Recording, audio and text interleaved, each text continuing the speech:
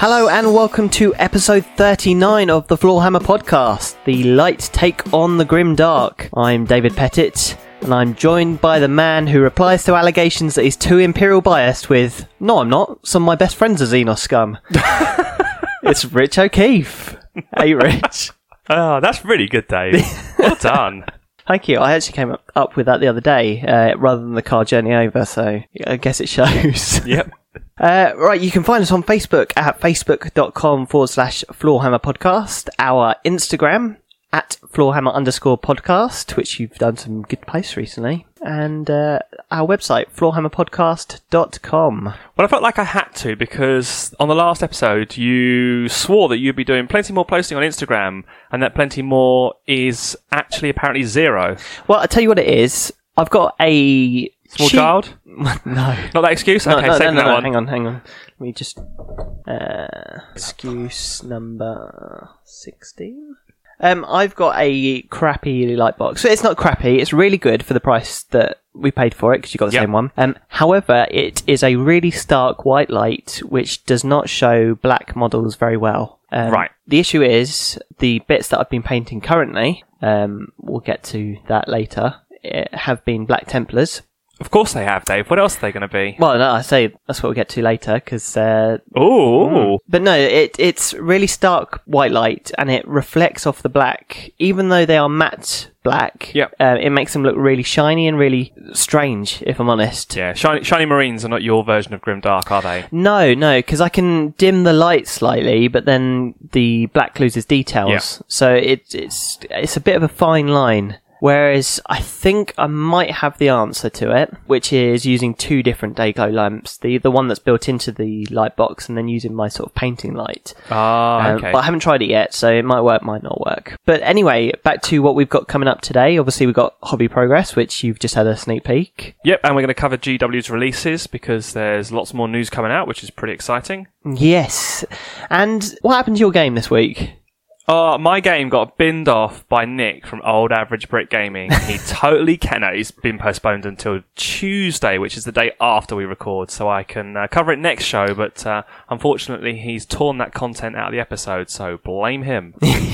But have no fear, we have multiple topics this week. And as always, we will round things off with a nice hobby tip. Also, show news. Next episode... Oh, show news? Yes. New section?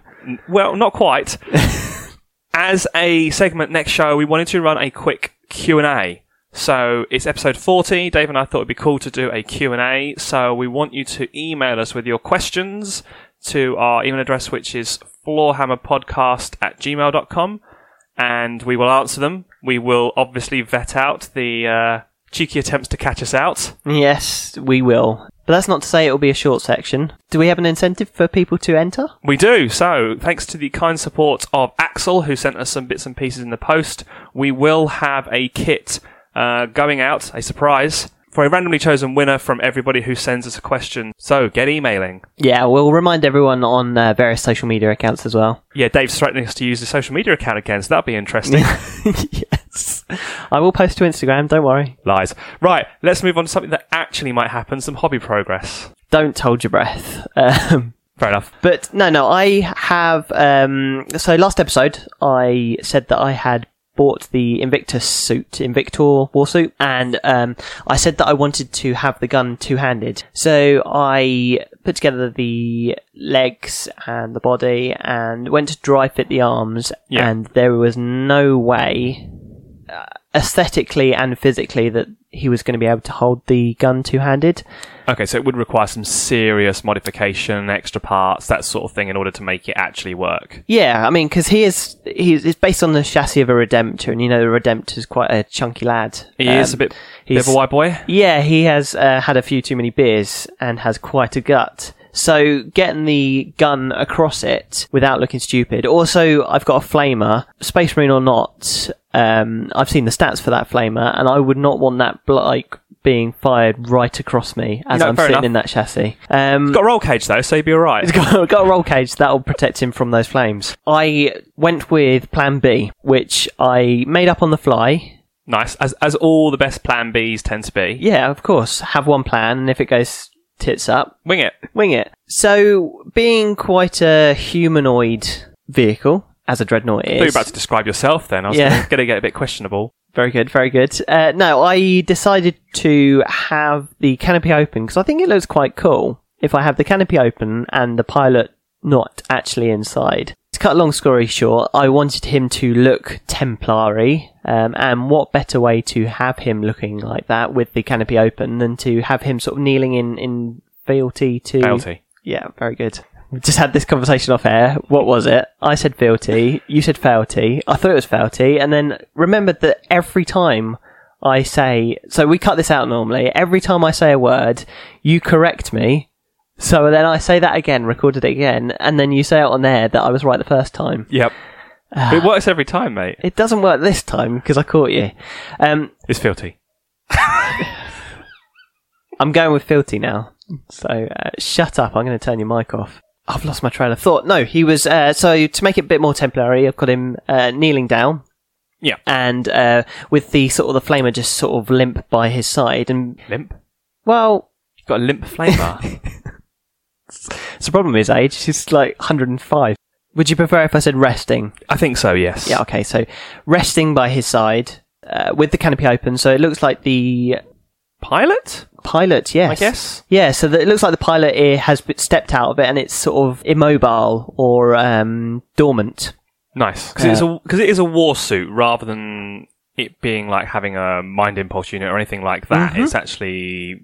controlled by him, he's not connected to it, so that kind of makes sense. Yes, so it's not a sarcophagus as such, there's no one dead inside it, it's actually a pilot using the controls to control it. So yes, I've got him kneeling down, I've got his flamer by his side. What to do with the left arm? So the left arm you can either have as, I guess, a power fist. Yep. Or holding the pistol. Yes. So I've actually got the pistol sort of mag-locked to his side. You mean the heavy bolter pistol? Yeah, I call it a pistol. It's a heavy bolter, which turns into a pistol in combat. That is pretty amazing, to be honest. Cool. And what I wanted was him, as he's kneeling down and he's a Templar, I wanted him to have a big sword. Okay, yep. So he's resting on his sword. In order to not make him look too stupid... Here we go, trying to make the grim dark far future too realistic. Yeah. He's leaning on his sword. There isn't a sword big enough in the range of Games Workshop. Also, I thought is there?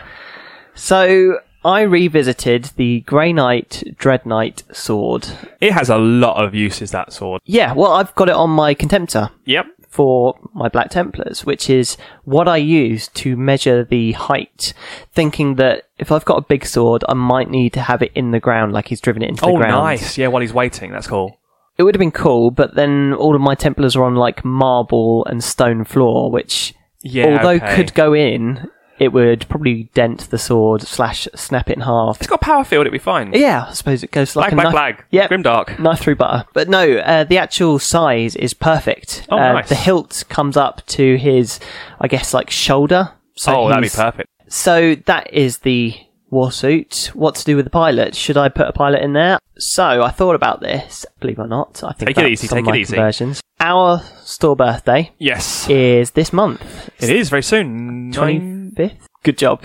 Yeah, it's not 19th is Armies on Parade. That's what I'm thinking, Dave. That's what I'm thinking. But yeah, your 25th or 26th is a Saturday. Yeah, it's that weekend. The birthday marine is going to be on sale, and it's the guy sort of on top of an orc carcass that he's got like a chainsword in. He's sort of standing on it, but he's got a raised foot. He has, yes. I mean, the orc looks shit, to be honest. It does. But I'm going to cut away the orc. Okay, I mean, I think it'll probably be separate. He'll be standing on it like it'll be part of the scenic base. Yes, and it probably had like a groove for his foot to go, yeah. So what I was going to do is either, I've got two choices.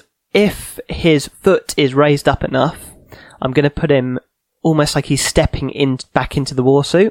Nice. So his sort of back is to the view of the player. Yeah. Because the lower part of the cockpit actually goes down like a step. Yes. I don't know how high his leg is off the ground in order to look like he's stepping onto it. The other option is to have him with his back to the warsuit, sort of looking away from it, on a rock rather than an orc carcass, and without the chainsword. So just like he's resting. It looks like he's surveying in the way the model's posed. I don't know if it would look good getting into the warsuit just because he's kind of hunched over and he's like leaning his elbow on his knee and he's kind of staring off into the distance. Yeah, I suppose I could put something on the seat, like a... a display, tactical display. That'd be cool. Yeah, so he's like surveying the battlefield. Scout data and all that sort of thing. Alternatively, would you have a kneeling Marine outside? I mean, there's no kneeling Primaris. Otherwise, having him like kneeling in a prayer pose almost outside of the suit itself would look cool, but I don't think any of the Primaris are in that pose. The other alternative is I think it's the event-only captain or lieutenant, the one that's sort of holding his helmet and he's got like a power sword by his side. Probably a Primaris lieutenant. Probably, odds are. I'll do away with the power sword. I don't know, have something in his left arm. But almost like he's stepped out of the war suit at the end of the battle. Nice, yeah. And I'm going to have him standing on the base in front of it. Cool. So yeah, I have come up with a concept for that. I have put it in motion. Just got to pick up this sword. Yeah, hopefully it comes out relatively well. So stay tuned. That wasn't the only thing I did this week though. Good, because I was thinking you were going to take one half-built model and spin it into the entire of your hobby progress. I'd say it was about 75%, but there we go. It's only missing the sword and the arm. And the plates that I'm going to spray white. Anyway. Whatever. No, I have mentioned that I had 6 intercessors built and painted. I built and spray painted the other 4 intercessors from that kit. Nice, so you've used up the whole box then? Yeah, just because I had a box full of sprues with only 4 Marines on it. I went a bit crazy with the Black Templar upgrade sprue, the OG. Nice. OG one. I used quite a few accessories. So dangly shit. Yeah, basically. One's got the backpack banner, which is like 2 skulls with the Templar cross engraved into it. Primaris Marines have a very rounded backpack top, so I actually had to cut a square groove out of the top of the backpack. Oh, right, yeah, I hadn't thought about that. But it worked. I've got another one with a chained sword. Not a chain sword, a chained sword. Power sword. Okay, we have to make sure we explain that correctly. You know, how are the chains not getting cut by the power field? Or is it switched off? No, it's attached to the wrist, isn't it? Oh, one of those ones. Yeah. Yeah, it's not a sword wrapped in chain. That like kind of negates the whole point of it. Yeah, but a Black Templar would blatantly wrap a sword in chains. Yeah. Ooh, feel kind of funny thinking about that. And there's another one with the sword in its scabbard, and he's got a bolter in his left hand. One of the Primaris intercessors that... he's doing the reload action or whatever. Is he holding it? He's holding it like that. Not the one with the reload. There's actually 2 ones where they're sort of holding it like this. You get quite a lot of extra bits on that Primaris sprue, actually. Tons. Yeah, I was surprised. Tons. It's I went a bit crazy with those, but then I can mix them into the more generic vanilla looking Primaris that I have with the other intercessors, because I was just trying to get them built originally. Once they are done, I want to get going back with my Tau. Oh, yes. Was it last episode that I mentioned them for our armies? It was the episode before you mentioned them for our armies, and then last episode they crept back up again in the abandoned projects you want to restart. Yes. These are the Tau Lost Colony that were sort of stealthy but using guerrilla tactics to, fight whoever. Probably orcs / ultramarines. Wild guess. Or Deathwatch. So I have a few more kits to build and paint up.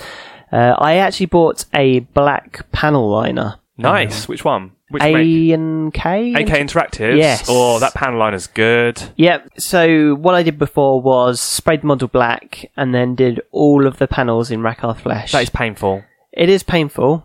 Hopefully this time I can spray the model in Rakarth Flesh and then use the panel liner maybe twice, I guess. It'll go on really easily, yeah. Yeah, I've never used it before, so... As long as you gloss the model, it comes out really nice. So hopefully that'll be a lot quicker to do, and it won't kill my progress for that project, because I think that is partly why I stopped it, because I could not be bothered. I don't blame you. White over black is painful. But going back to the Templars... Well, we wouldn't expect anything less, Dave. Yeah, thanks. I have now got 2 5-man squads of intercessors, so just one more to go, and I've got a battalion. And they've got bolt rifles? Yeah, I mixed and matched most of them. I know I've got 1 grenade launcher in each one. That's really good. Because it's one of the weapons that gets the Devastator Doctrine on the first turn. It so does. lobbing a crack grenade 30 inches is pretty good. With what, -2? -2 AP. Yeah. Not bad. Oh, you really span that into a long-winded way of saying I painted a couple of models and built half a warsuit. Well, with your lack of game, we need to make up the time, so... Burn. Well, burn yet. I didn't No. I didn't set one up myself, so... This is going to burn as you're going to get, mate. What did you get done this week? I have been moderately productive since the last episode. So, as always, I've got 3 or 4 pots on the go, boiling away. So, number 1, for Armies on Parade, because that on alone wasn't enough. Obviously doing new army to go with it. Well, not new army, but like a new part of my force. So that was the AdMech I've been talking about. I completed the Tech Priest Dominus model. Nice, I love that model. It is a lovely model, but it is an absolute arse to paint. Oh yeah, it hurts when you pick it up as well. It's very spiky. It's very spiky, it's very spindly. There's lots of bits behind bits that you can see, but are hard to get the brush to. However, he's done. And I'm pretty happy with how he looks, because he's got the purple and bone thing going on. Nice. To go with him, the Scutari are slowly progressing. I mentioned doing them in sub-assemblies before. Have you stuck them together yet? So they're stuck together now. Nice. Their purple is all done. All I've got left to do with those guys now is the armour and the metallics. Okay. So they were sprayed silver before, weren't they? Their legs were sprayed silver, and their bodies, the top half was sprayed black, so I did a lot of the purple on them. So now there's things like the backpacks, and they've got loads of bionic bits, like half their arms are metal, and... lights as well. They've got quite a few lights on them. They've got so many lights and lenses. This is what I'm not looking forward to, is after I've done the armour and the bone armour, which is actually Wraithbone with the Skeleton Horde contrast over it, because it's nice and easy. It's really good, isn't it? It's come out really, really well. Yeah. And it looks a little dirty. Like, I wouldn't want to do it for, like, Space Marines, but for AdMech, which the kind of grimy, oily look kind of suits them really perfectly. Oh, with this over the silver? No, over the Wraithbone. Right. But it just... because it tints the surface, because it's a contrast, and it kind of settles in the recesses, it just looks a little oilier than I normally would do a bone colour, which has worked out perfectly for the AdMech. Also have to do the lenses, so I'm not quite sure how to go about those. I might just do them like the 2 eyes, where they've got 2 eyes, or 3, some of them have got, with like just a couple of layers of red and call it a day, because on 20 models, painting that fiddly lenses that many times over is going to do me in, so I've got to do them. Yeah, I mean, is red your spot colour? Yes, it is. On the Knights as well. So it will look fine. It's just a case of getting round to doing it. It's dropping down the priority list, but I want it done. To be fair, the lenses are so small. I mean, you just need to do Mechrite red, a wash, and then I use... is it Wild Rider red? It's like an orangey red. Yeah, I think I've got Wild Rider. Or I've got Evil Suns and an orange. One of the two. Something like that. Yeah, and then if the lens is big enough, a white dot, and you're done. Oh, I'm not going to bother with the white dot. They're really, really small and fiddly. Yeah, so, and then what you can do is stick Ard Coat over the top if you want it to be shiny. I'll probably go without, because everything else is quite matte. Okay. The armour is quite shiny, though, on the Knights, and the Oniga Dooncrawler will have kind of glossy armour. Speaking of which, I've started painting the Oniga Dooncrawler. It is not a lot to it, actually. I sub-assembled it again.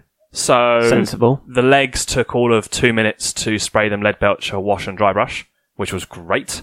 They are now on their base, because I used the homemade moulds that I talked about before to make a plaster Adeptus Mechanicus, whatever it's called. Sector Mechanicus? Sector Mechanicus. So the base. same way that you did the Knights? Yes, the same way I did the Knights. Yep. The only thing is that surface is incredibly uneven, and the Dooncrawler's on its little spindly leg things. Oh, is it like a wonky chair? Yeah, trying to get all 4 legs on the flat ground at the same time was a pain in the arse. So I've managed it. And I've kind of jazzed the base up with like an ammo crate here and there to kind of break it up. Because I'll tell you what I've done before is coloured legs. So the tips of legs with a spot of, say, a green, a purple, and a yellow. Just so you match them up on the base again, and then you just put whatever colour is over the top of it. Oh, okay. So in that case, in your case, it would be silver. So you put like a tiny bit of purple, a tiny bit of green on one leg, a tiny bit of purple on another, a tiny bit of yellow on another. Match it up with the same dot on the base once you've got it into the right position. Yeah. And then put it back on. Oh, I've glued it on now. Like, it's permanently attached. So there you go. It just... the base is massive. It's 100mm round base. So it's bigger than the Armiger base. But the Dooncrawler itself, apart from it's got long sticky out legs, it's like a daddy long legs. There's nothing to it. The actual body's really tiny. It's like a Sentinel Yeah, canopy it's tiny, isn't size. it? So I had to put stuff on the base to kind of fill it up because there's nothing to it. I did get a little fancy with the colours though, and did like because it's purple and bone. The cockpit's all purple. I did like a bone stripe down the front and down one of the sides to kind of break it up a little bit with some masking tape, which was a pain. Sounds fancy. Yep, and I'm going to put some like transfers and stuff on it because otherwise it's not a lot to it. You need to break up that purple. Yeah. So the next step for me, after all these bits and bobs is done, is to gloss the whole armour array, and because I'm going to do the panel lines with the AK. Oh, okay. So same as you're planning to do for the Tau. If you want to use those panel liners, it's a really good idea to gloss the model first, so that when you touch the panel liner, because it's a very thin, like enamels or white spirits based. What's the coverage like? Does it make it very dark, or do you have to do several layers? So you don't paint it over like a wash. It's a panel liner, so you dip it in the corner and it runs. Yeah, you touch it in the corner of a groove or a panel line, and if it's glossed nicely, it will run quite far down. So its capillary action draws the liquid into the grooves. You just dot it a few spaces. If it goes over onto the armour panel, if it's gloss, it's very easy to wipe it off with a bit of tissue, or if it dries, you can use a tissue with a white spirit on it to just remove anything that's gotten on top of the panel. So you get very crisp, clean panels. And what is the coverage like? Is it quite thin, or do you have to do several layers? Or I mean, over purple, I only had to do one layer before when I did the knights. Nice. So it's got a lot of pigment in that black, which is why you don't want it getting on the flat surfaces, or you want to be able to take it off if you do, because it will kind of spoil anything. I mean, if you're planning to use it on your Tau that are white or off-white, you're really going to want to make sure it goes in the panel lines only. And then the dreaded actual board. So I mentioned last time about how to do all the rocks, so I've actually done that myself now, all the way round. Filled in all the gaps between the rocks all the way around, which has driven me crazy. And now I'm at the stage where I need to kind of put the backing on it. So because it's like a display board, I want to make sure the back of all the hills is kind of a flat surface, and so I can paint it black, so it kind of makes the scenes like it's a cutout. Like it's a cutout, yeah. Mm-hmm. It's fairly common with those sort of boards, isn't it? Yeah, and it makes it look a lot nicer. So I need to do that, and I need to get the gate finished. So I mentioned before there's this giant sort of AdMech gate, which the knight will be coming out of.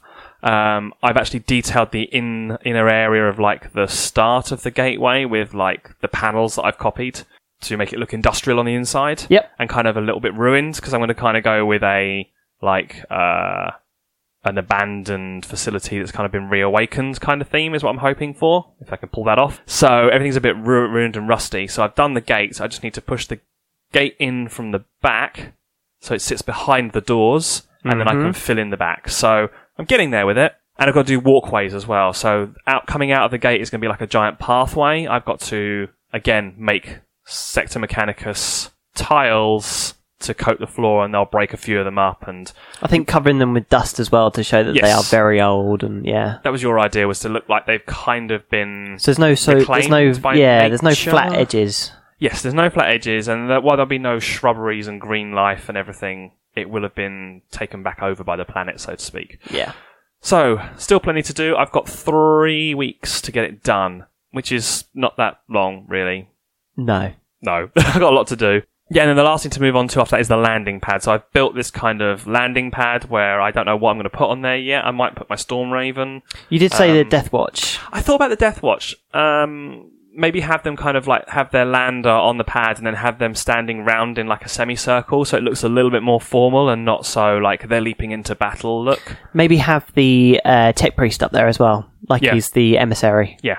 So I'm going to try and style it like that, because it's supposed to be armies on parade, not like a battle diorama. So I don't want it to look too in the action, so to speak. So that's the plan. Let's see if it comes together. 3 weeks. Pull my finger out. Good luck is all I can say about that. Cheers, mate, yeah. Should we roll on to talking about Games Workshop's busy period? Yes, let's.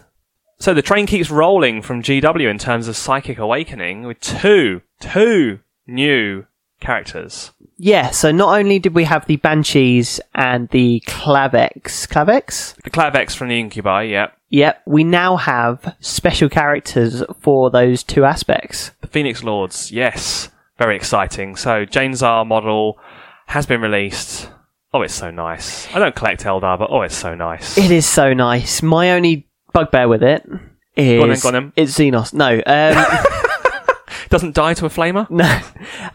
Her hair is the only thing connected to the base. Oh, really? Yeah, which is going to snap instantly. Really? It's just her hair? Because her hair's like a couple of mil wide at max. Exactly, yeah. So I'd say it was like a 4 mil diameter hairline attached to the base. You're making fun of people with a 4 mil diameter hairline, Dave. Very good, very good. Wow, so that is going to be really flimsy. Oh yeah, that looks really fiddly, and that is going to break. Yeah, I mean, you're just going to have to hope and pray every time you put it away in a case that it comes out the other side in one piece.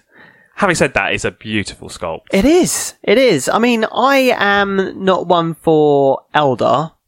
I love Harlequins. I love Dark Eldar. However, she looks fantastic. She looks very much like... What is the Wood Elf unit? The Way Watchers. Yes. So I said this to our other friend Dave. She makes me think of the War Dancers. War Dancers, the ones that came out like 12 years ago. They came out in metals. And there are a couple of them that are kind of dancing with their spears and kind of... She really reminds me of that. It's the Morris Dancer flowing ribbons as well. Maybe that's got something to do with it. And then she's got the classic spinny, massive shuriken blade thing. Yeah, which is a hark back to the old Jane's-R model, which had that. I mean, the pose... It has a name. It's like a named weapon. Yeah, the pose... It's something and it's going to kill you. But the pose is very much a throwback to the other model. They look very similar. You can tell it's the same character, which I really like. We said that about the Banshees originally. Yep. That they do look similar. And now we get a model that... actually lives up to the artwork for her, because the artwork for Jane's-R, if nobody has seen any pictures, the new one is okay, but the old ones looked fantastic, the artwork, and then the model was very 90s. Oh, the model's very, very old, mate, that's why, so kind of been let down there. Yeah, they've done a really fantastic job. However, you can't just have one good model. No. You have to have two. Oh, the Drazar model, I can tell you now, Tim probably had a minor cardiac event when that model was previewed. So good. I mean, I am looking at him and going, oh, I could do Drukhari now. That's... I mean, 1,000 points, Dave. Yeah. You want it? I'll probably do it faster than you'll do yours. Another spoiler alert for you. That guy is fantastic. So we previewed the Clavex, and I said that I didn't like his big weapon, and the internet followed suit with that same opinion. The photos of him tightrope walking, kayaking. Oh, some of them There's some brilliant. good stuff out there. But this guy has the big demiglaive split into two. Yes. Like sort of Darth Maul style. Except good. No, Darth Maul was amazing. That film was shite. He was a good spot in a crap movie. But back to the other universe that we love. This guy looks like a Dark Eldar character should be. Scary, looks like he could cut your head off in an instant, but looks very nimble. He's standing on the same terrain that the Harlequins are modelled on, which is quite a cool crossover. Albeit the Eldari ruins that he's on have black plants and thorns growing all over them to show that he is evil. Yeah, I think all the spikes and the horns and the almost demonic looking face mask don't quite hit home for the evil aspect, though those thorns really set him off. Yeah, I mean, they are going to really frustrate the person that is holding them. It's going to be like the Chaos Rhino all over again. If it hurts you, then it's good, right? Yeah, yeah. You'd probably like it. But he's got the sort of devil horns that wouldn't look out of place on a beastman. They've really gone to town with it. They really have, and I keep losing my train of thought, because every time I look at it, I see a new aspect of the model that I really like. Oh, aspects. Nice. Yep, did that on purpose. Totally. Yep, true professional. He's also got an Ezekiel Abaddon top knot as well. Yes. You gotta love a top knot. Got to love a top knot, and I can't believe I used Ezekiel Abaddon like I know the guy. Oh, your mate. My mate. But almost as importantly, because I love the model, his rules. So this guy has a freaking scary ability called Lethal Precision. When resolving an attack made with a melee weapon by this model, on an unmodified roll of a 6, add 2 to the damage characteristic of that weapon for that attack. That is the Incubi, air quotes, shrine. Yes. Special ability. It's horrendous on the Incubi, but this guy's got, how many attacks does it actually say? 5? Doesn't yet. I mean, it's got the stats for his Demiclaves. He's going to have 5 attacks. He gets +2 if he's got the dual blades. With still with that ability. Yeah. So, yeah, okay, this guy's going to cause some serious... That means he can one-shot things like aggressors. That's pretty grim. Well, yeah. I mean, anything that can one-shot aggressors is a good thing, I guess. Yep. For balance more than anything else. But in the same way that I liked the fact that Jane Czar is living up to her artwork, I actually, for once, prefer the model to the artwork for this guy.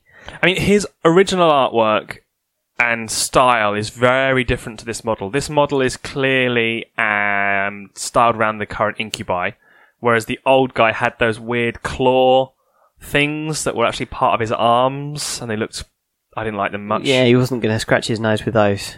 But this guy looks like an Incubi champion, and he looks fantastic with his blades that have 2 handles on them, which is slightly strange. He's got to have choices, mate. Got to have choices. Yeah. Right, that's enough talking about Xenos. Do you know what we need to talk about, Dave?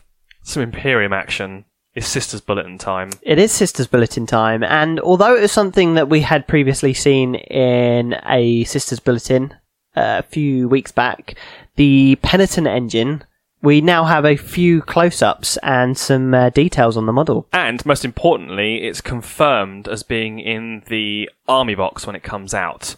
So they talked about that Sisters Army box of codex and new models, and the Penitent engine is in there, which is pretty good, because I think everyone's going to want at least one. Yeah, rumours started flying when we saw the YouTube video for the box, and they have confirmed it now. Yeah, which is pretty awesome. So hopefully we'll get a bit more info over the coming weeks on exactly what's in that box and the view of the last remaining vehicles. And I don't know if they're going to do any character previews. That'll be interesting, because we obviously know what Celestine looks like because she's already out. But are they going to do any other characters? I'll tell you 2 characters they have done.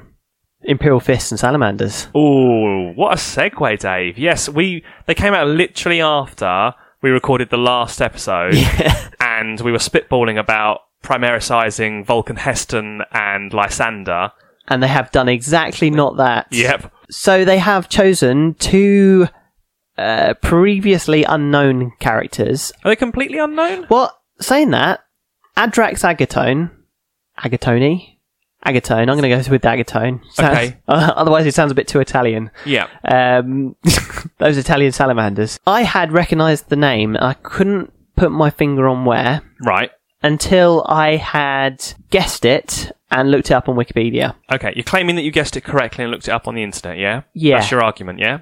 Yes. Okay. The internet's always right. No, I thought I had heard of him from the Tome of Fire Salamander trilogy. Right, okay, yeah. Looked it up, and yes, he is the character, because he is actually the captain of the Third Company. Nice. And I think it is the Third Company that the characters in the Tome of Fire trilogy are from. What about the Imperial Fists one, then? What's he actually from? What's his background? Well, here's the thing. He is completely different, because he is the captain of the Third Company. Nice. And he has been featured in several books. So they've gone for characters that obviously people do sort of know of, but they're bringing, I don't know, fresh blood into the characters and storylines. That's kind of cool. We all love Vulcan Heston. We all think that previous model is amazing.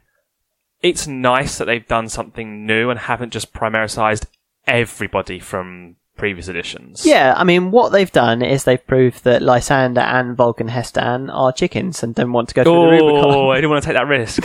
No, I mean, it's a bit, for me, having seen, I say the light, there are going to be people that prefer the Tactical Marines, so I'm not going to judge.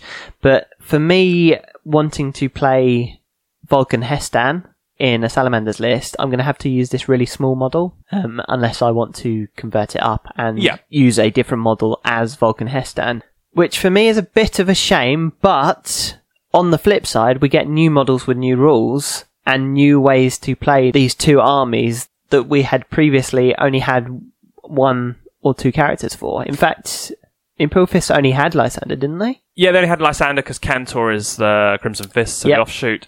But I mean, those characters were introduced as new characters a couple of editions ago. So I don't really see it as an issue they want to now introduce yet more new characters. They've all got to come from somewhere, and it's not that they killed them off.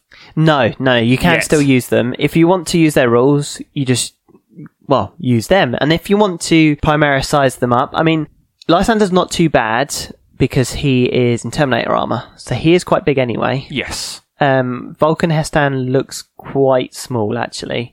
I would have quite liked him to see him in Gravis armor, but the rules for Agatone are really good, and he gives you a chance to use different rule sets and play the Salamanders in a slightly different way. And let's not forget that both of the models are actually really nice. Yeah, I'm not too keen on Tor Garadon's head. He does, I mean, as soon as I saw him, he looked like Major Chip Hazard from Small Soldiers. Yeah, that comparison has been made. Yeah. And yeah, okay, sure. But then who didn't love Major Chip Hazard? I mean, you probably didn't see it at the cinema because you were about 3. No. But I've watched it several times on VHS. That movie. VHS, really? Yeah. Oh, wow. Yeah, Kirsten Dunst. Oh, probably one of my first crushes. Moving swiftly onwards then. An interesting move from Games Workshop. The actual contents of Blackstone Fortress are being released as a standalone thing without the board game. So you can buy the Hostiles, are they called? I don't know what they call them. The bad guys. Well, it's 40k, so they're all bad guys. The guys with more spikes than the other guys. Yes, that's the one. Yep. All that's the Chaos stuff, the Urgles and all that are all coming out in an individual box set, which is a nice move from them, because I guess they're fed up of everyone having to buy them off of eBay as resales. Well, that is what's happening. That's the issue that they get. Although they get the initial money straight away from people buying the box set for the rules and models, more and more people were turning to the internet just to buy the individual models. So I think releasing them as a box set keeps the money in their hands.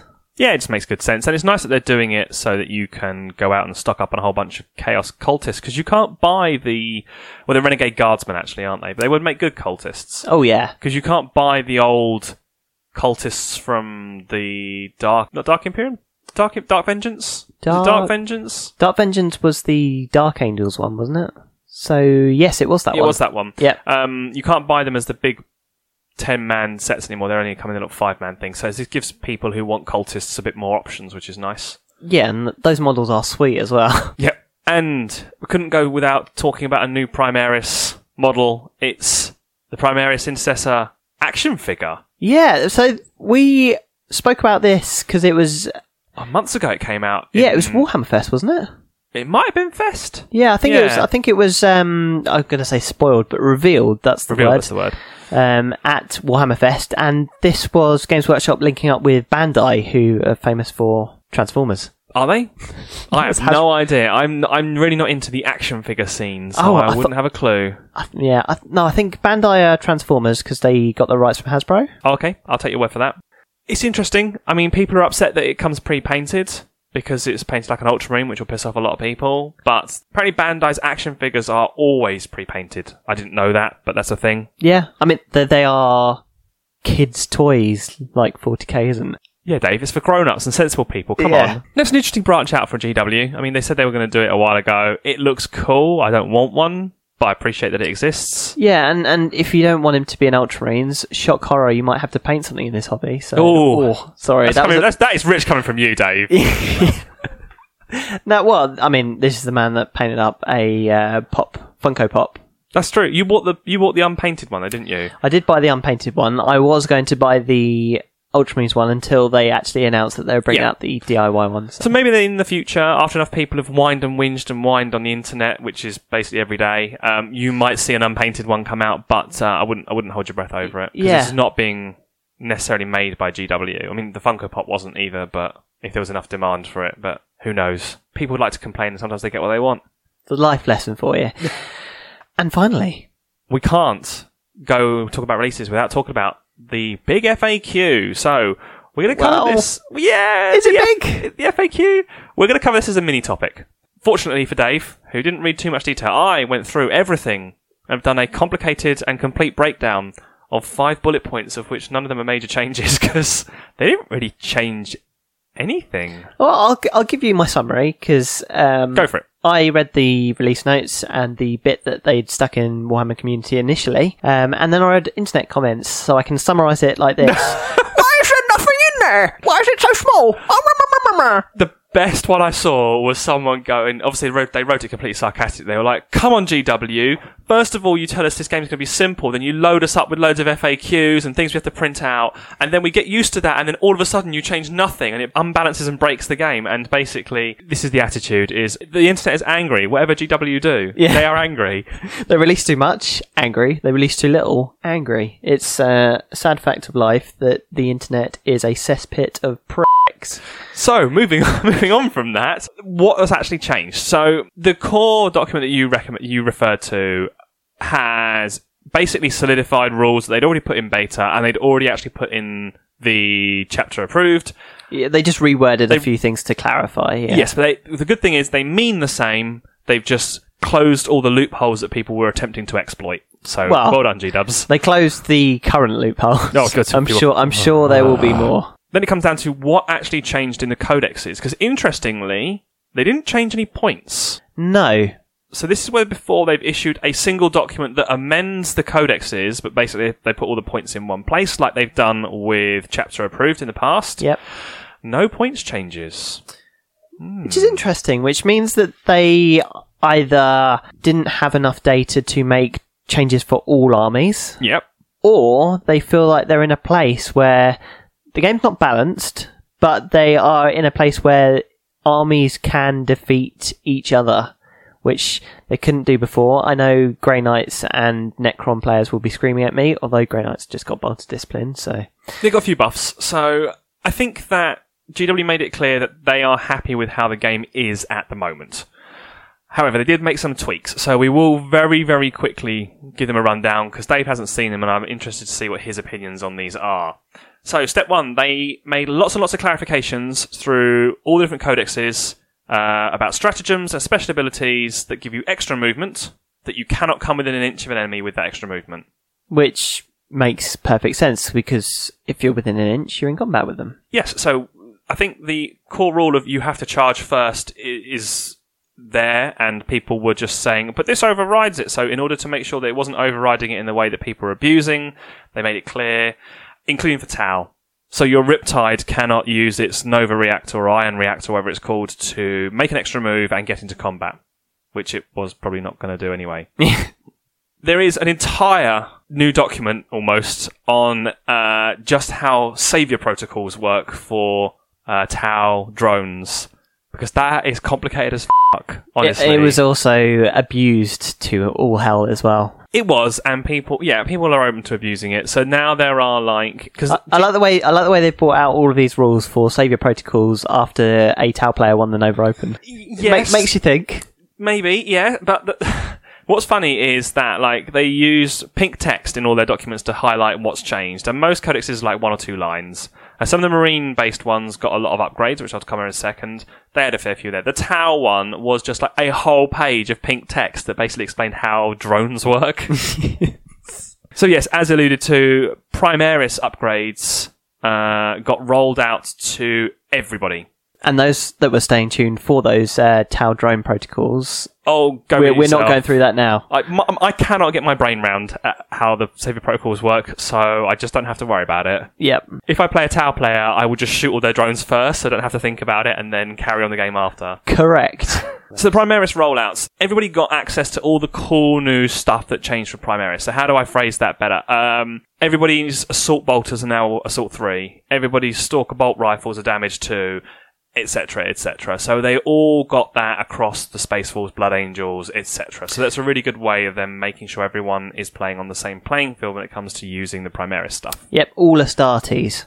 some of the stratagems have been capped to once per turn. So I don't know if there were some stratagems that even in open play, where you can use a name stratagem more than once in a turn, people were abusing certain ones. They've now capped those. They've actually taken a step for one of the first times to balance open play. Because normally all their balancing is done around match play. This one, they clearly felt that people in more relaxed games had the opportunity to abuse certain stratagems, and they've now been capped. Almost every codex has one that's capped now at once per turn. Also, they clarified how you access stratagems. It says that as long as you have a detachment from that codex, you get access to all the stratagems, and then you are able to use the ones that apply to your army. I thought that was already how it worked, but apparently they needed to put in pink text for everyone to understand it. So You mean we read them how Games Workshop wanted us to read them? There were several designers' commentary notes where they were like, so one of the ones was, someone mentioned like, oh, how many of my models can fight? If bases are arranged so that there is more than 2 rows of models within 1 inch of the fighting model, can everyone fight? Because in the rule book it says, this allows such things as fighting in 2 ranks. And the comments were like, yeah, we put that to try and explain to people what we're talking about. You don't literally have to line your models up in ranks. So yes, GW, the rules writers must have some serious patience, honestly. It's all those 40k players playing on square bases. Nice, yeah. And lastly, I noted that the Land Raider Redeemers, throughout everybody except the Marine Codex, they got the new one, got their flame cannons range upgraded to 12. Was it less than 12 before? I believed it was 12 before. So I don't know what happened there, but there was a note given throughout them, and I was like, oh, okay. I always assumed it was a 12-inch flame cannon thing. Maybe it was 9. Maybe it was, yeah. Who knows? Well, anyone who reads the books can know, but that wasn't me.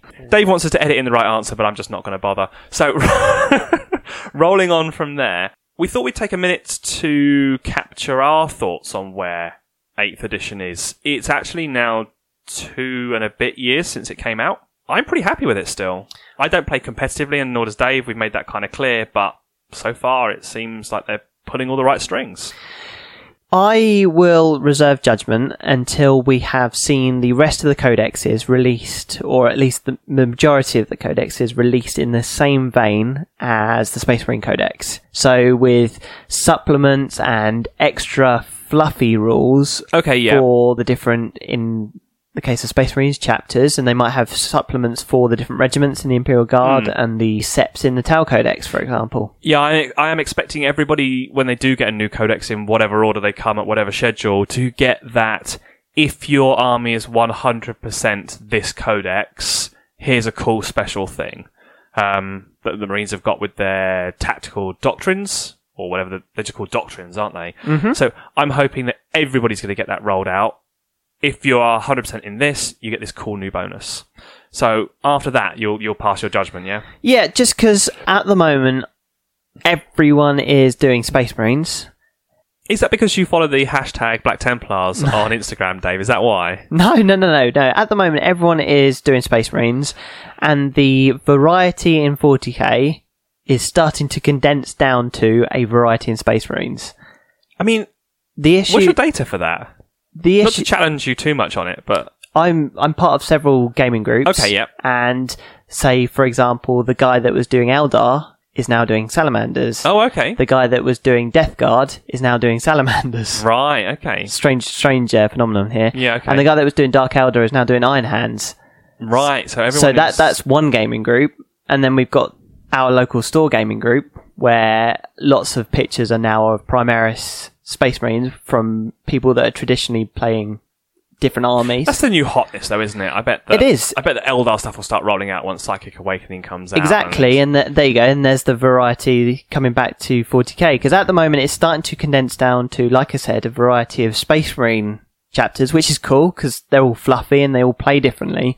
But I don't want it to go back to the start of the last Codex run when Space Marines came out, and very much it was Marines versus Marines all the time. Yeah, okay. So if all armies get the fluffy different chapters, seps, regiments, I'm going to use those three, yeah. Then the variety will come back, and then my interest in the other armies will come back as well. Okay. But I mean, putting that aside, I think I'm still very happy with the way they're handling 8th edition. I know people are a bit upset about the volume of updates and fixes and things like that, but they find themselves in a place where there are 19 codexes or whatever they are. They've got to keep making tweaks and adjustments because they're always going to do, because it's too much complexity now. Yeah, one codex or one build will always rise to the top, and that's the one that you'll see everywhere. And I was thinking back to, because people are complaining like, oh, Games Workshop have ruined 40k, it's too complicated and all that pointless shit that people put on the internet. And I thought back to when I first started 40k, which was 3rd edition. Well, actually, I did play a game of 2nd edition and it was horrendous.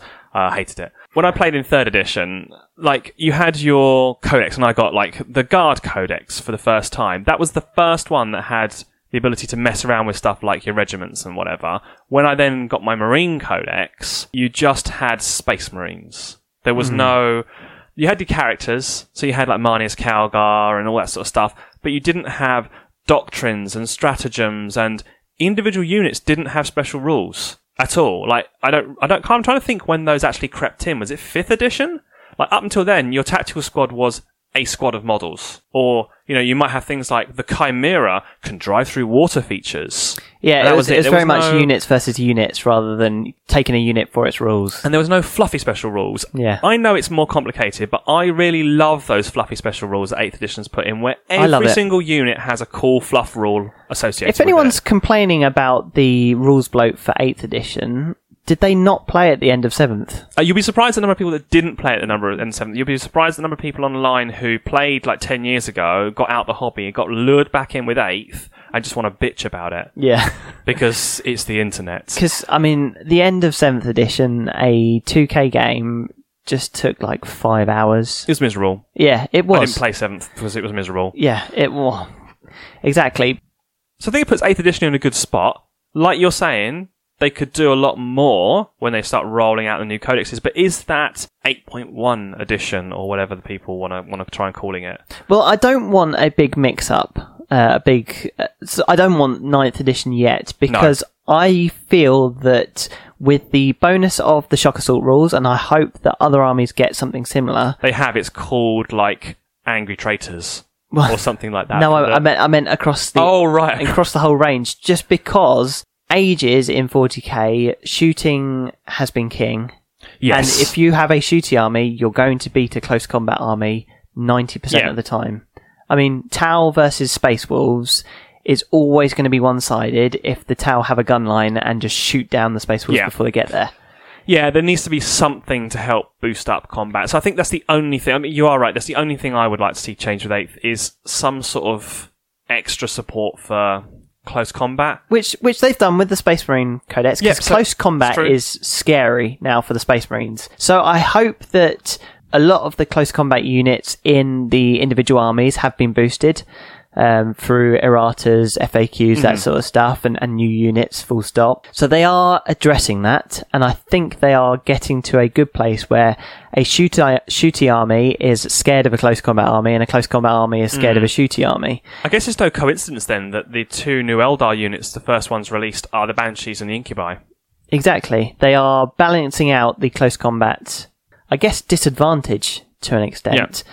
And a lot of these rules, like with drop pods coming down in the first turn, an assault army using drop pods doesn't have to wait until turn 3 to charge, essentially, to get an actual charge off. So they are addressing that, and Psychic is not as powerful as it was at the end of 7th. That was miserable when you had to make that massive pool of dice and then you spend forever kind of counter-jockeying with each other on how many dice you have and resort. Oh my god. And then someone uses Jaws of the Wild Wolf and just kills everyone anyway. Or a Psychic Scream out of a Chimera window. That was funny. It was. But what I'm trying to say is, it's not like... I mean, that's what killed off Fantasy as well. Yes. Magic was way too powerful. Don't open that can of worms, mate. Have you seen the people on Rage of Sigmar? Anyway. I'm sure it's rife still. Psychic was ridiculous at the end of 7th, and they toned that down. Shooting has been ridiculous in 8th edition. It's always been king, and they are toning that down. So I am not pushing for another edition because they are making these changes to 8th edition. So they've always said that 8th edition was going to be the edition of the living rulebook, and they were going to constantly change it, which they have, and it's been really good. If they bring out 9th edition, it's going to be a complete shake-up with pretty much every single rule changing. Because if it's minor changes, they're just going to make the FAQs in chapter approved or the FAQs. There's no point bringing out a new edition just to make a few changes. Yeah, I don't want to see 9th edition yet either. I'm still having fun playing 8th. Right, so should we roll on through to our next topic? Or our actual topic, so to speak. Yeah, that was supposed to be a mini one. Yeah, it can't be a good rant. Right, on to the main event of the evening. It's a new concept that I have definitely not come up with. Okay. But this is going to be hobby, stick, twist or fold. This is Hobby Pontoon. Okay, sure, I love gambling. Yeah. We are not gambling anything because Gamble Aware. Put my money away then. Gambleaware.org. We are revisiting the hobby resolutions that we made back in episode 20, because I looked it up today. Nice. About the hobby goals and projects that we wanted to complete this year. So Dave's kind of sprung this one on me. So this is going to be some serious admission required here. Spoiler alert, it's not great for me either. Okay, fair enough. Right, so back in our first... It was the first show of the year, right? Yep, it was back in the January. And we are, today, the last day of September, as we record this. So we are going into the last 3 months of the year. Or the last quarter. The last quarter, Q4, of the calendar year. And we are going to see if the projects that we came up with in January are still A, relevant today, and B, if we are going to stick, that we are going to finish these projects, twist, slightly modify our goals, right? Yep, or completely fold it. Can I claim the academic calendar instead of the no, or the financial one? You can't claim that either. Okay, right, okay, good.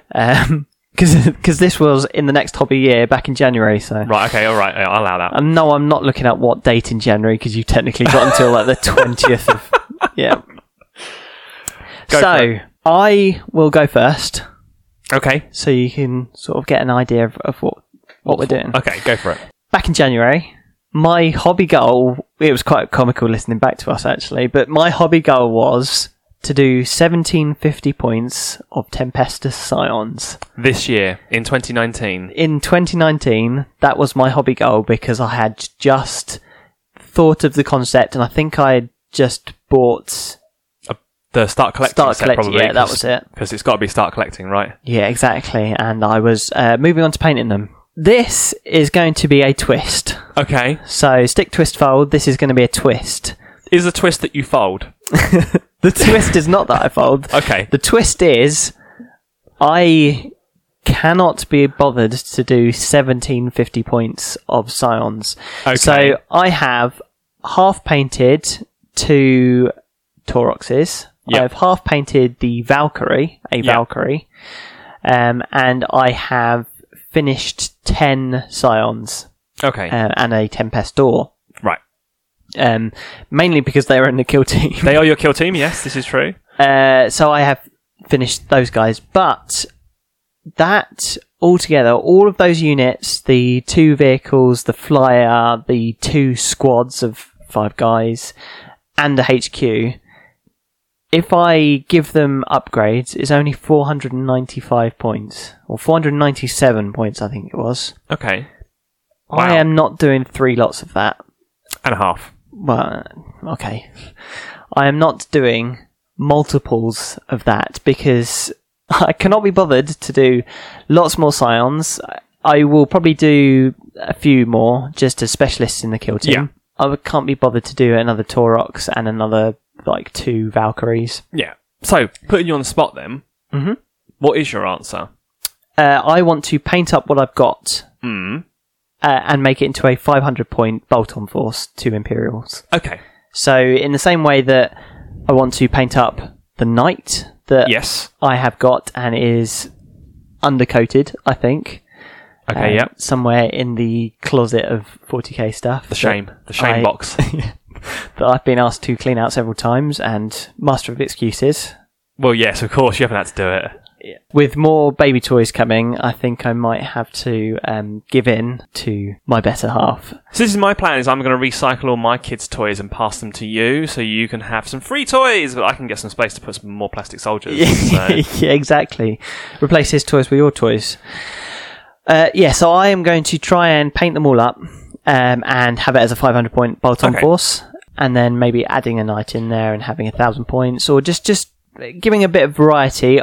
This was before sort of knowing about if your whole army is a certain type, you get the tactical drop. We don't know if that's coming. We don't know yet, so let's wait and see. True, but I like their special rules. So. Yeah. We'll see where it goes, but I do want to have them because I do like the colour scheme that they're on. I like the idea of it. It's a very cool idea. Yeah, I might revisit it in the future, but for now, they are not a priority for me. So as part of your twist, is the stipulation still that you finish those stages by the end of 2019? Or are we talking about this in next year's hobby goal setting? We might well be. The problem is, I've got other projects that I want to do, and the Scions, I'll need to just build up the momentum, and I'll need to build up my love for them again. Okay. Part of it is I only use them in kill team. Yes. And because I've got my kill team, I don't need to do any more. Yes, you're already using the models, therefore it kind of reduces that enthusiasm. Exactly. So, Tempestor Scion 1750 twist. What's your first project? I wrote these down for you, so you shouldn't have any problems remembering. Right, so my first commitment was to finish ongoing projects. So, and at the time I said that was such a cliche because that's what every gamer does. It is, but I specified 4 particular projects. So, yes. Going down the list, Imperial Knights, completed. That is completed. Well done. I said my starting idea for Imperial Knights, which was 1 knight and 2 armigers, completed. Death Guard, reinforcements for the Nurgle, completed. Have you? Yeah, I've played the game with them. They're sitting over there behind you, finished. What, all of them. 1,000 points? I've got 2k army now. Okay. I played Tim. It's really good. Now we move on to talking about the Drakari. So how are you getting on with that one? Well, so you see, my spray went horribly wrong when I started painting them, and is that a good enough excuse, Dave? Does it match up? You're getting there. I'm getting there. Keep going. You can do it. I have been distracted by new shinies, in so many new shinies. The Drakari are currently half blue. What's the other half? White primer. Nice. Wait, what? The white primer. What, Eagle Warriors Drakari? No. I could never do that. Not literally half and half. No, half the models have been sprayed blue. Half of them are still in their white prime. I am going to...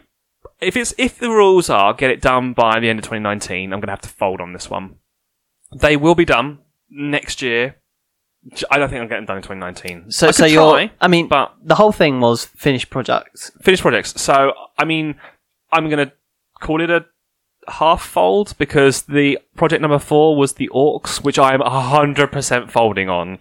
Like, that is not going to happen. So this was the basis of you setting this project, was actually the Orcs. You wanted to finish off the Orcs for 2019. This was the Orcs I started painting nearly 2 years ago as a quick fix to get stuff sorted, and 2 years later... to stop playing Ultramarines. Yeah. I'm going to paint up some Orcs. Yeah, never got done. Yeah, so I think it's 2 folds for me on that front. I mean, they will get done at some point in the future, but it is not going to be this year. I've picked up way too many other things that have caught my attention to succeed in that front. So I'm on a half point, winning by half. I mean, if you want to phrase it like that, then yes, sure. Well, let's move on to my second hobby. Oh, this will get better for me. Yeah, because your twist was also to not finish stuff this year. So yeah, I'm twisting it. That I'll do it next year. My second one was get into Kill Team, create a Kill Team, and play it as like an alternative to 40k games that took too long. Because back in January, I knew I was going to have a baby, but it wasn't public knowledge. So I did allude to I wanted to play quicker games of 40k, and Kill Team gave me a perfect opportunity. It looked fun. I wanted to get into it. And I will stick with this because I have completed it. I have played several games of Kill Team. I've got a Kill Team. I kind of want to create more Kill Teams. Is that almost a twist then? that you want to do more with what you've... No. Not this year, but would you roll around, maybe next year's hobby commitment, do a new kill team? Something completely out of what you'd normally play. Tyranids, I don't know, something like that. It could be. Really go out there. Yeah, it could be. I mean, not Tyranids. I mean, that was just an example, but... Well, pretty much every single army I have wish list or create an army list for in my head of a concept army for them, apart from Tyranids. Oh, really? And probably Eldar to an extent. I quite like striking Scorpions. Scorpions. They're my favourites. Yeah, those striking Scorpions. The striking Scorpion... Oh, me. I was so leaving that in. The striking Scorpions have interested me, as well as the Warp Spiders. The Warp Spiders... Pull yourself together, man. You're meant to be professional. Scorpions. Yeah, the Warp Spiders are... Yeah, the Warp Spiders are actually really nice models. Given the fact that they're like 25 years old, those models, if they do get a plastic redo, I mean, I will be super pumped for that. What we're saying is, if they are like the Dawn of War intro... Yes, 100% like that. They are cool. But yeah, Tyranids and Eldar are pretty much the only armies that I've not ever had an interest in. The rest of them I could probably create a kill team from, whether it was... Necrons or Dark Eldar, something that I've never properly wanted to start an army of. I could create a kill team. I mean, we'll probably do the same thing in January and do hobby goals in January and see what comes of that. But yeah, that's a good one to keep in mind. So you're calling it a stick because it's a safe win because you've already finished it. Exactly. Playing it safe. I'm sure there's a sports analogy to make in there somewhere, but we'll just move on. It's yeah, I mean, you're 5-0 up and keeping it in the corner of football. Nice. Yeah, you have no idea what that means. Shut up. Or just running out the game with a 0 down in American football for all our American listeners. Yes, I nod. Oh, come on. I also had play Kill Team down as one of my hobby goals, which I think I will also claim the stick on, because it's a point there for me and Dave's really weird scoring system. It's a scoring system that, looking down the list, I think I win. Yeah. Next up, Terrain Phase 2. I am going to call this one a stick, because like you, I've already finished it. So what was your Terrain Phase 2? Let's remind the listeners that... So I finished my terrain project like last year, easily, and had the modular table tiles. Love it to bits. However, it got a little bit... mixed and matched, because as I went through doing the table, I did all the basing differently. Things kind of progressed on as I started doing the board. Once I got to the end, it looked quite different to how it looked at the start. So it's all those hobby tips that you kept building on. Rolling out new stuff. So step 1, harmonise all of the table tiles with the same rubble scatter. Check that one off. You have. Fancy it up a little bit more. So this was me adding... I had a whole box full of random that I'd kept to put on the table, jerry cans, sandbags, ammo crates, boxes, random bits from kits that are cool to put as scatter across the battlefield. Painted all that up, glued all that down, sorted. Posters. I really wanted to put propaganda posters up because they really tick the 40k vibe for me. Yep. We need you sort of style. Yeah, or don't tell people what's going on. The enemy's listening, all that sort of paranoia that you get with 40k. I put all those on the board as well. So I got all those kind of upgrades done. I mean, you could even call it a twist, because I went a next step further. I got out all the lamp posts from the Cities of Death sets and put those on the board. I made my statue to go with it. That was my recycle of a miscast. So, well, the premise was that you would. The Terrain Phase 2 was jazzing up the board, so you have completed that. So yeah, I'm going to call that a win, and move on swiftly. So that leads me on to my last resolution, which I am going to stick with, because I have completed to an extent, and I can still improve it. So this was, again, with a baby in mind, streamlining my hobby. Okay. So... towards the time of the birth, I lost the spare room because it turned into nursery. Therefore, I lost my desk. Mm-hmm. Therefore, I lost my hobby area. Yeah. So, streamlining my hobby was something that I was forced into just because I, A, had less time, and B, had to constantly set up and put away in order to do hobby. Yeah. which, yes, you take the P because I don't do much in hobby progress, but in order to keep that hobby progress going, I needed to set up and put away constantly, which meant that I was forced to streamline my hobby. Otherwise, I'd have no time at all, and you would rip the crap out of me even more. Wow, yeah, you don't want that. So my motivation for this was to not get insulted every single episode. Every other's good enough today. Yeah, I'm still failing on that. So this went from getting the hobby mat out, getting the daylight lamp out, getting what I wanted to paint it out, turning on the computer, getting some entertainment on, whether it was a bat rep or a fellow podcast or listening back to us, which is kind of weird and very vain. And then getting the water and just all of the things culminating in the fact that I would go from starting to actually ready to paint took me about half an hour. It demotivates you so quickly when your 1 to 1.5 hour slot you've actually managed to carve out for yourself is eaten into by prep and then tidy up after. Yep, that's exactly right. So this was the premise of the resolution, was to cut down basically the setup time. So now I've got it down to a very smooth process. So I paint either on the sofa, on my lap, or at the sort of living room table. So in order to do that, I need to get my hobby lamp out, my models out, my paints out, all of that stuff, get ready to go, and I've got it down to about 5 minutes now. And how much of that has come down to being more organised? Because we talked before about the hobby box. I mean, that's made a big difference, right? Yep, so I have a hobby box, and I also have like a small, basically a basket full of paints, brushes, glue, clippers, all of that sort of stuff, the hobby knife, just so that as soon as I get something out, I've got all of it in the basket, and I can just reach in and grab it rather than searching for it and getting it out and putting it on the table and then searching for something else. Yeah. So now, say I'm about to do the Primaris that I did in my hobby progress. Yeah. All I needed was this basket full of all my stuff, hobby light, and then the box of Primaris, and I was ready to go. Has it changed how you do hobby in terms of you are not a fan of batch painting, batch progress? You like to do things in a more bespoke way, shall we say? Have you kind of shifted a little? I have, because the majority of the hobby that I've done have been additions to armies. Right. So I've only had to do, I mean, the Primaris, that was like the first time I'd done sort of 5/10 models in a row. Yeah. The rest have been, so the 2 Taurochs, there was only 2 of them, and they were big vehicles. The Valkyrie.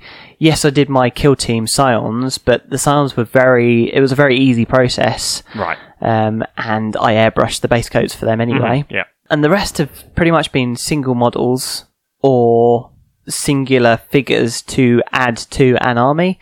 So it's been quite a quick process that I haven't had to batch paint and lose motivation because I'm batch painting, or knowing that I've got to do an army for an event, because I've got 6 workable armies at the moment. Yeah, you're not pressured. Yeah, I'm not pressured to create a new one. I don't have the time to go to multiple events over the years. So if I go to an event, I'm taking an army that's already completed, or one that I've been working on just to add 1 or 2 models to. So the hobby process for me has become much more streamlined than it did at the start of the year. That's really organised, man. So, speaking of organised, my last one that I put myself down to do was to have a campaign for us to play through, and most specifically I wanted basically an excuse that I concocted myself to buy the Urban Conquest box. Yes, you mentioned that at the time, actually. Yeah, I specifically said I was looking at that and thinking, ooh, that looks nice. I need an excuse to actually purchase that to myself and my wallet. Exactly, and as Dave frequently claims purchases as hobby progress, I'm going to claim this purchase as completion of a goal. Well, we've played a game of it. We have? And we have, I mean, the start of that campaign, a lot of it is admin. So we've completed that. And that box set, talking about process refinement, that box set cuts down the starting your campaign to the minimum because everything is printed on cards and ready to roll and mapped out in the books. So it has made running a fun campaign between the two of us pretty easy to get started. We are going to roll on to playing our second game soon, and because everything is based on that map and everything's documented, it's really easy to pick up and put down. And I'm with you. I mean, you've basically completed this resolution already because we've already played our first game. We're looking to the second game, and a mini campaign is brilliant.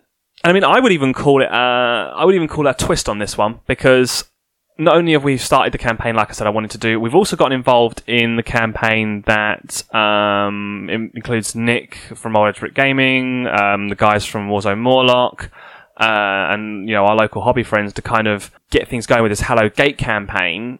I think that's kind of like built on top of it, and it's already got people booking games amongst the group that have never played each other before. Yeah, so I'm really happy that I've kind of ticked that off, but also we've kind of gone beyond that the next step. So yeah, I'm claiming that one as a success. The massive failure of project finishing. Yes. Yeah, no, I totally agree with you. The mini campaign that we've got going has smashed that hobby resolution. Yeah, so I think this year has gone moderately okay for the two of us. We've still got 3 months left, Dave, so I can still do those orcs. Yeah.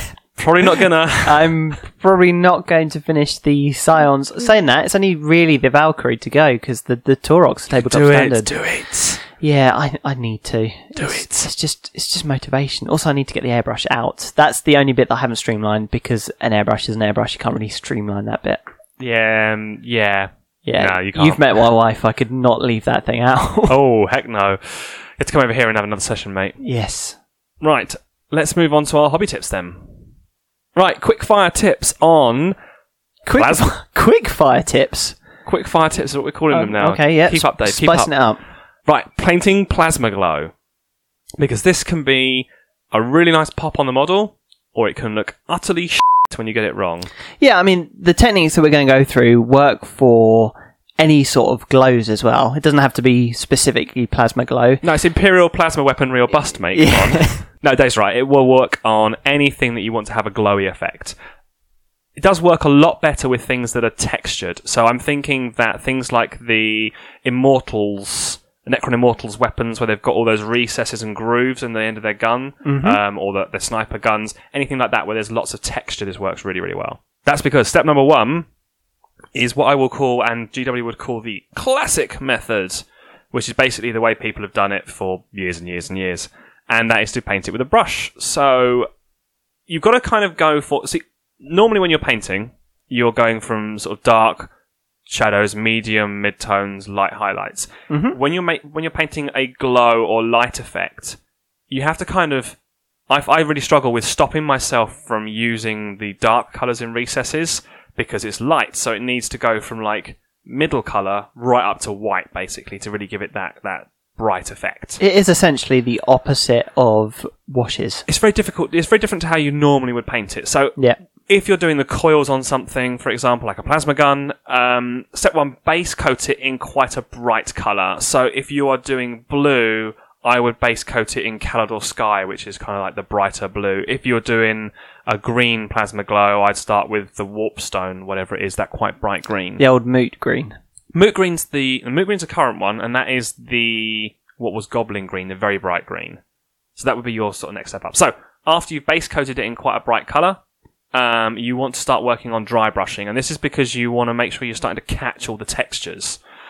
I would go in with the highlight, which would normally be like your top highlight on a normal miniature painting, as like the mid-tone on this. So yep. Moot Green's a perfect example if you're doing green.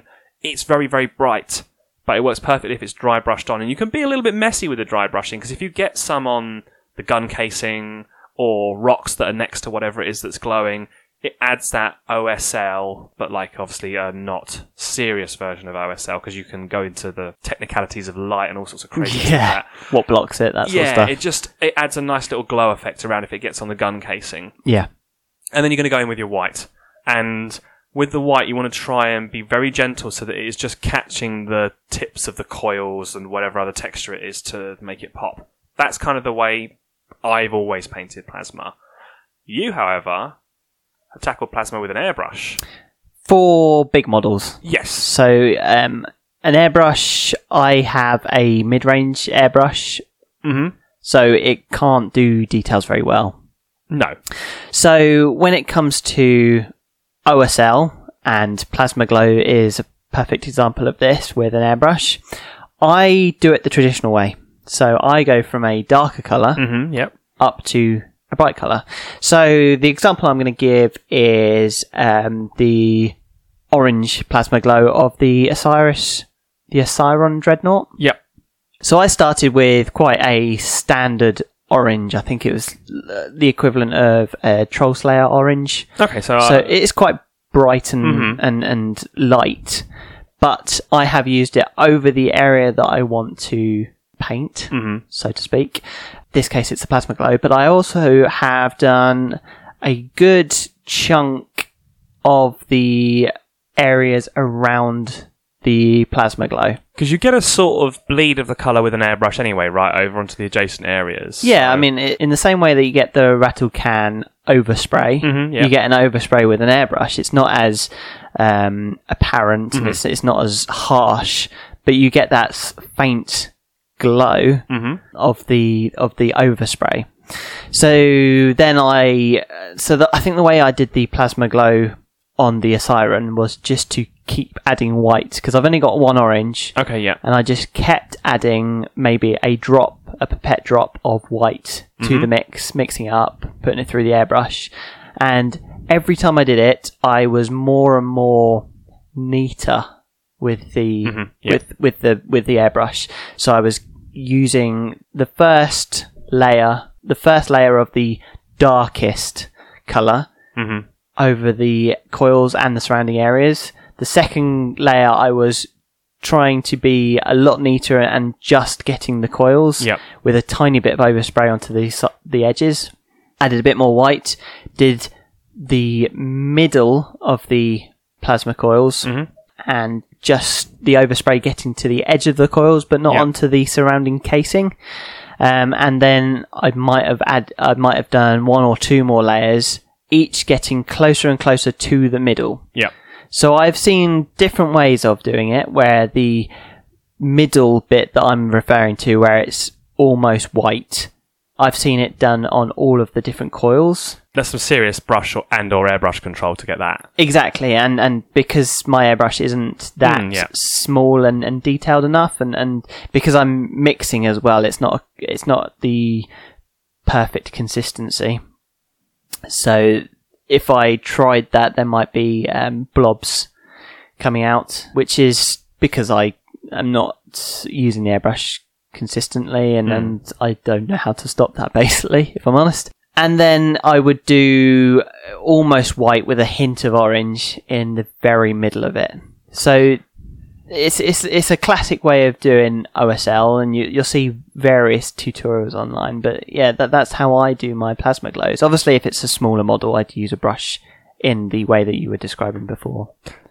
So, if you want to do it even faster and easier than faffing around with an airbrush or doing it with the paintbrush methods, I cannot speak highly enough of contrast paints for painting plasma glow. How much you have changed from Warhammer Fest. It's know. Brilliant. The bile and bitterness has been washed away. No, so what I did with my Tech Priest Dominus, he has two sci-fi weapons. They've got kind of like plasma cores on them. I have no idea what them is. One of them looks like a death ray from like the 1950s comics. It does, yeah. Which is cool. The other one is some sort of radiation pistol or something. It's straight out of Destroy All Humans or something. Yeah, either way they have coils on them. So what I did was I painted the coil area in white. White Scar, I think I used. Oh, actual white, not the not contrast. Actual white. And then had a little bit of it flick over onto the gun casing, as mentioned. And then I just put on one layer of contrast paint, and that was it. And I let that kind of bleed over onto the gun casing as well. So you didn't go back over with like an off-white? No? Nope, just did that and it's done. Nice. It has stained the coil tops ever so slightly, so they're an off-white, which is exactly what you want anyway, and the colour has seeped down into the recesses, but unlike a shade where it darkens the recesses, this has just tinted the recesses heavily towards the colours that I've chosen, so it looks that nice bright light effect, but it's worked like a shade. It's really come out nicely. I used Athematic Blue on one, which is the bright turquoise, and I used Warboss Green, Orc Skin Green, the Orc-themed green that's kind of like the middle green, and it's kind of got like a almost acidic look to the weapon, and both of them have come out really, really well, and it literally took me seconds. It's the contrast version of the Waywatcher's green glaze, yeah. And I will never paint them via the old-fashioned classic method again. I will always use contrast and a white paint and a contrast over the top, because it's just come out so well with no effort. Then I might head that way when it comes to smaller models then. Go for it. Perfect. So that just about wraps up this episode. So as I said at the start of the show, you can find us on Facebook at facebook.com/Floorhammer Podcast, our Instagram at Floorhammer_podcast, and our website, floorhammerpodcast.com. Cheers, guys, for listening. Speak to you next episode.